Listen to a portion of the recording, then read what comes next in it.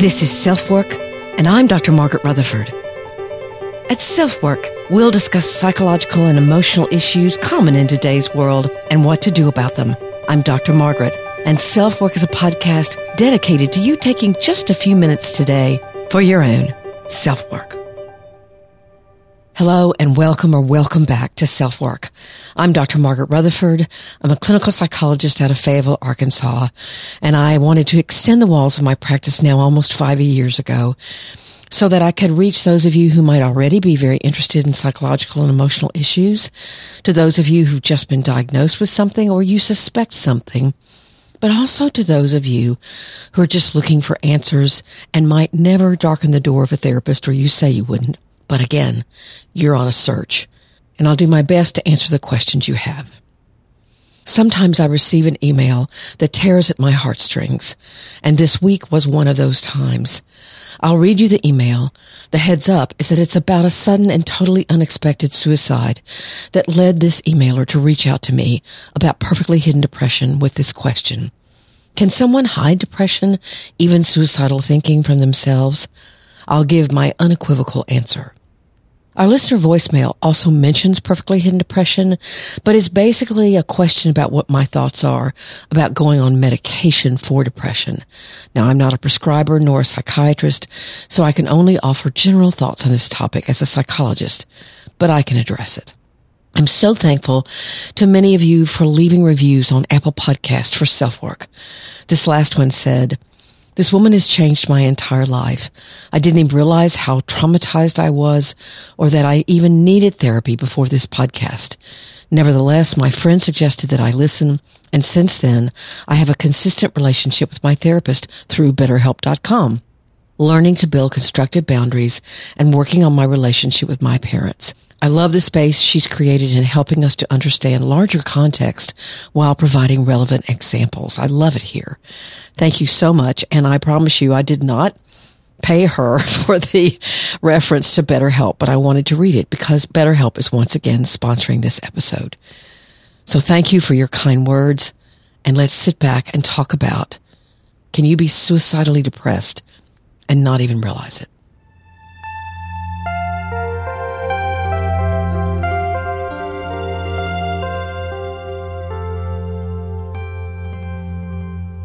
Again, as I said in the intro, there are times certainly that I receive emails that tear at my heartstrings, and I received one of those this week. I've changed it up certainly to ensure anonymity, and I'll call the writer Jean. I write to you with tears streaming down my cheeks as I try to come to terms with the sudden and devastating loss of my husband. He was a brilliant but humble man. He was a huge volunteer as well, happy, selfless, generous, and the hardest working man I've ever known. His suicide left our entire community in shock. No one in a million years would have expected this from him. I stumbled across your articles on perfectly hidden depression, and my husband had most of those traits.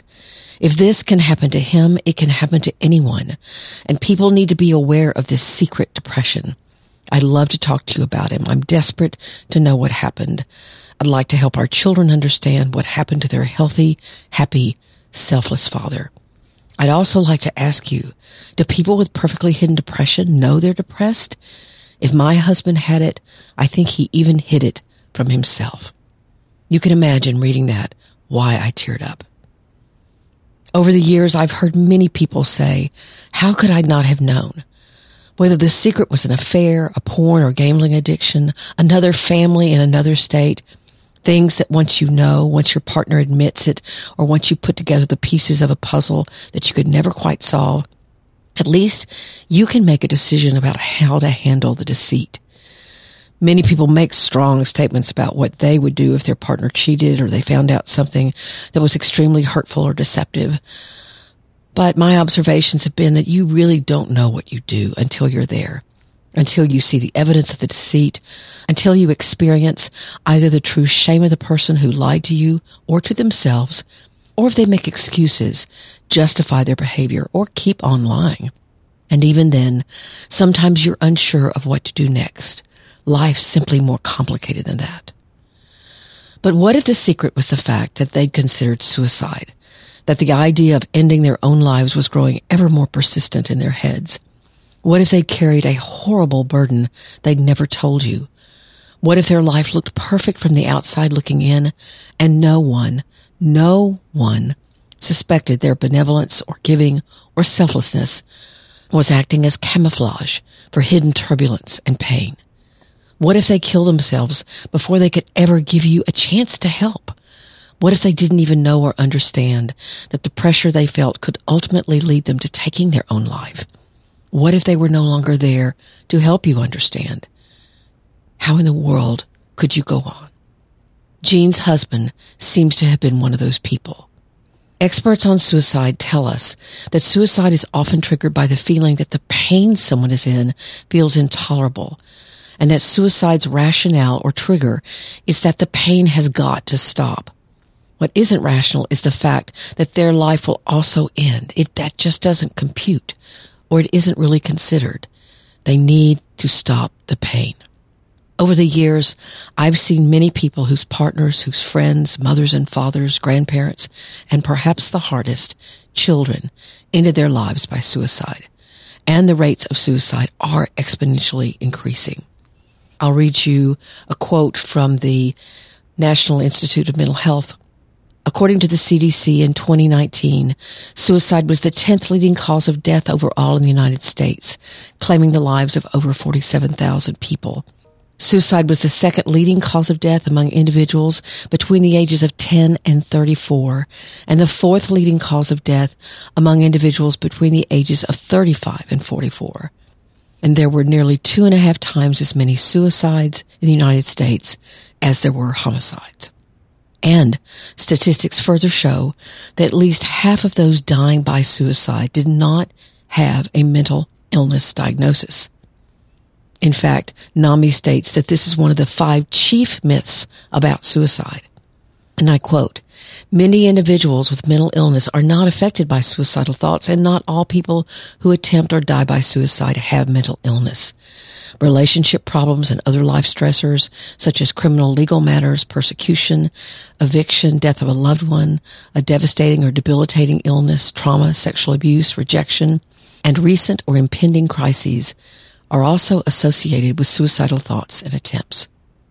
But now I say, I am fervently and passionately trying to add destructive perfectionism to be on the list, because destructive perfectionism is that cloak of camouflage, and it should be on the minds of every therapist in the country.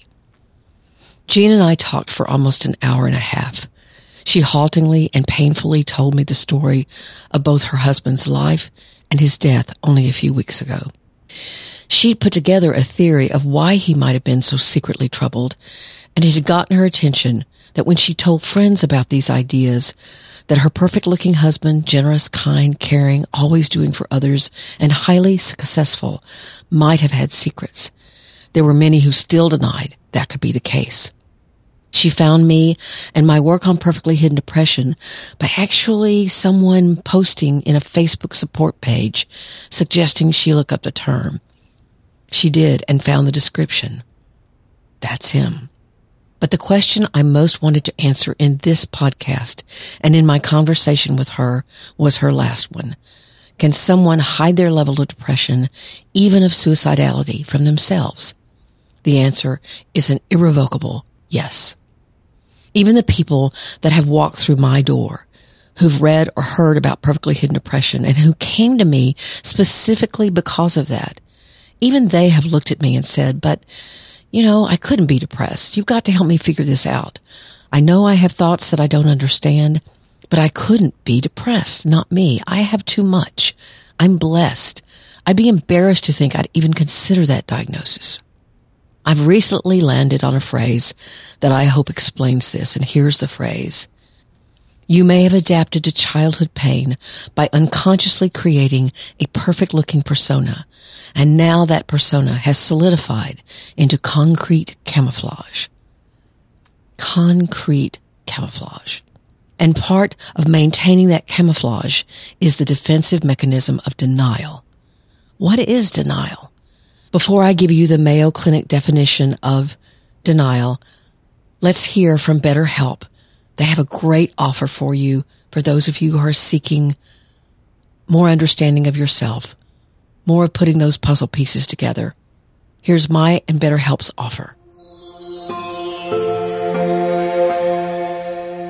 I'm always honored when one of you reaches out to me to ask, hey, could I see you? Unfortunately, right now I can only see people in Arkansas, but I do have a suggestion for you. I've personally found that BetterHelp, the leading online therapeutic counseling service, is really a great option, and I've partnered with them here at SelfWork to provide you with a professional, very affordable, and trustworthy source of help, no matter where you live.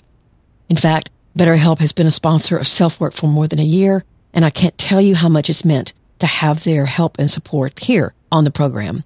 But of course, before any kind of relationship happened, I tried BetterHelp myself. They use only licensed therapists, meaning licensed professional counselors, social workers, marriage and family therapists, probably even some psychologists, and they match you up with someone likely in the same state as you if you're here in the United States. But I want to talk about what really stood out for me. I saw 2 different counselors, or I didn't see them, but I worked with them. For one thing, it was very convenient, and they both tried their best to meet my schedule. The second thing was, those of you on the podcast often write reviews or send me emails that say, hey, I really like that you make direct suggestions on what to try. Real, tangible recommendations. And the 2 counselors I tried did that as well. It's not that empathy and a listening ear isn't valuable. Sometimes we all can benefit from working through emotions in a safe relationship. However, I believe you get hope when you see yourself handling emotions that previously you couldn't, or maybe you speak up in meetings where before you didn't care enough to, or maybe your confidence was shot. You want to be able to see real change in yourself. Both of them actually offered worksheets for me to use to get a little deeper into things outside of the session. So I walked away with ideas. We're still in the middle of a pandemic, and everyone's lives have been challenged to a lesser or greater extent for a year or more. So that's the backdrop we all have to deal with. And BetterHelp wants to be there for you. But also, because you listen to SelfWork, you do have a really good offer for them. You'll receive a 10% discount on your first month of service if you use this code. TryBetterHelp.com/SelfWork. That's TryBetterHelp.com/SelfWork. And you'll find a counselor uniquely chosen for your preferences and needs. And then, of course, write me and let me know how it goes. If your first counselor isn't a great fit for you, they'll find somebody else, just like in non-online therapy. And after all, so many counselors are only working online these days, and BetterHelp isn't expensive. So try BetterHelp, because reaching out can be so vital to your mental health. Here's the Mayo Clinic definition. If you are in denial, you're trying to protect yourself by refusing to accept the truth about something that's happening in your life. This can be highly protective and helps your mind and heart to adjust to some harsh or unwelcome reality. In some cases, initial short-term denial can be a good thing, giving you time to adjust to a painful or stressful issue. But it might also be a precursor to making some sort of change in your life. Denial has a dark side. Refusing to acknowledge that something is wrong is a way of coping with emotional conflict and anxiety, threatening information, emotional pain. You can be in denial about anything that makes you feel vulnerable or threatens your sense of control. And you can be in denial about something that's happened to you or to someone else. When you're in denial, you don't acknowledge a difficult situation. You try not to face the facts. You downplay the possible consequences of the issue. And I would add further that you rigidly compartmentalize the emotions that you had at the time, and you stuffed them away so well, that your mind refuses to even acknowledge them. Denial is a very basic form of defense. It's as if whatever happened didn't happen because you don't feel the emotions that it brought. You've compartmentalized them. And denial is very prevalent in perfectly hidden depression. It's what keeps you hidden from yourself, your problems minimized, discounted, or even unconscious at this point. But when denial suddenly doesn't work, when some emotion is so painful that it breaks through a wall of denial, then suicide can very quickly become an option again in order to end this pain that you don't know what to do with. The way you're feeling doesn't make sense. Denial has kept you from feeling it, and now the pain has to stop. Perhaps I should mention here that there's a difference between what's termed high-functioning or smiling depression and perfectly hidden depression or destructive perfectionism. The way I think about it, when and if you have high-functioning depression, you know you're depressed. You may have sought treatment or are on medications for it. You might be in therapy. But your depression either isn't so severe or you've learned skills to manage it very well that you can put on a smile and go about your day and get your responsibilities done. This in no way discounts the difficulty of doing this. You might even have to fight the demons of suicidal thinking as well. But it's different from what I'm terming perfectly hidden depression. That is, it can be perfectly hidden even from you. Again, remember our phrase that your persona, the front you put up to handle emotional pain, has solidified into concrete camouflage. And where high-functioning depression involves smiling consciously to get through your day, the person who experiences perfectly hidden depression is largely unconscious of what has become a highly entrenched and silent process of hiding. Tears came to my eyes as I heard Jean's story and that of her husband. She and her family and friends have a long way to go. I've asked that we keep in touch, and I think we will. I gave her names of people who are experts in grieving and ideas about others she could turn to for thoughts and potential answers. I gave her my own ideas about the history she was able to tell me, while also respecting that there was no way for me to know what had happened. I could only make a couple of educated guesses. Please, if you're a clinician, look at my Psychology Today article from last month about some very tangible things you can do when you're taking a history or doing treatment that might alert you that this kind of problem exists. I'll have the link in my show notes. First, though, how you can see through this armor of perfectionism, this concrete camouflage, you simply need to be aware of its existence and respect just how firmly it's in place. Know that it'll take time, but with patience, you can help someone see it. Or if you're someone with perfectly hidden depression, you can begin to open up carefully, one small step at a time. If a therapist challenges too soon, the perfectionist will need to keep their defenses up. So obviously there first needs to be trust between you and your therapist. And if you're a friend or you know someone whose life is devoid of emotional vulnerability, you just never see them get upset about anything, you've never seen them cry, you've never seen them look sad, then you can reach out carefully as well.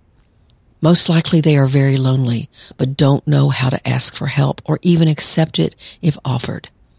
As one woman put it, the thing that I know I need the most is the thing I haven't a clue how to accept, and that's someone else's attention and compassion.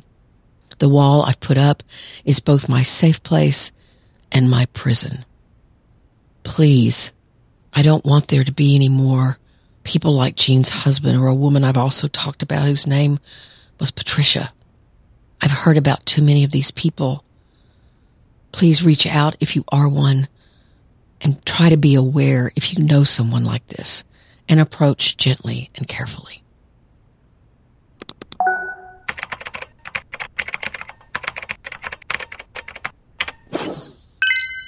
Our listener voicemail today is from someone asking a question about how and when I might suggest medication, what she terms filling in the gap between self-pity and depression. Dr. Rutherford, do you suggest a short-term medication to get someone over the hump of perfectly hidden depression, to bring their prefrontal cortex online, to be able to not fall into the gaps of self-pity and depression? When someone comes to see me for classic depression, they may or may not already be on medications. As I cannot prescribe, I usually ask what their feelings are about meds, and usually people have an opinion. If there's a hesitation about medications, I usually address it if it's a non-emergent situation by saying something like, well, let's work together for a few sessions. If you're not seeing improvement, we might need to consider checking out possible meds, but we can determine that then. First, it gives an incentive to work hard in therapy. Second, it respects the fact that they may be leery of medications. And third, I'm just so tired of advertisers selling the public on the idea that one more medication is the answer. when in my opinion they can be helpful, certainly if the patient has very little to no mental energy or to even use therapy well because they can't regulate their emotions, but they're not always needed or preferable. What I see clinically when a medication works well, and I'm mostly here talking about SSRIs like Prozac or Lexapro, some of those, I see a greater mental focus and mental energy to be able to explore the reasons someone is depressed, whether that's a divorce, a death, whatever brings them in. Also, in general, meds can positively affect sleep and lessen feelings of being overwhelmed by increasing the ability to emotionally regulate. I also wanted to address the idea that the point of a medication would be to avoid self-pity. Self-pity, believing yourself to be a victim, is just not promoted in therapy. Now, I'll be quick to say that real victimization, being abused or neglected, is often talked about and validated for what it was and the damage it did. But staying in self-pity doesn't help anyone. But I've never really thought about a medication being promoted as a way of avoiding self-pity. I just don't see it functioning like that. That's usually more of a character trait or something that someone's learned to do to see themselves as a victim. And your job as a therapist is to empower them. I don't think medications can do that necessarily. It can maybe help give them clear thinking, but that's about it. The listener's question also mentions perfectly hidden depression. I'd probably be very leery of mentioning medications too quickly to someone who might be sticking their toe into the waters of therapy in the first place. And folks with perfectly hidden depression don't have a problem with self-pity. If anything, they have distinct trouble feeling much empathy with themselves at all. And as this episode focused on, they're much more likely to be in denial and discount whatever past abuse or damage to themselves occurred. Thanks so much for the question. I will add that personally, I've been on medications for depression twice in my lifetime. Once was very short term, the other more like for about 2 years. Both times, they were very helpful. And for my anxiety disorder, I carry around a beta blocker with me for a kind of insurance if I feel that my panic might get out of hand. And I don't take it near as much as I did, which is great to say. So, personally, medications have been useful in my life, but they don't do the work for you. You have to do the work.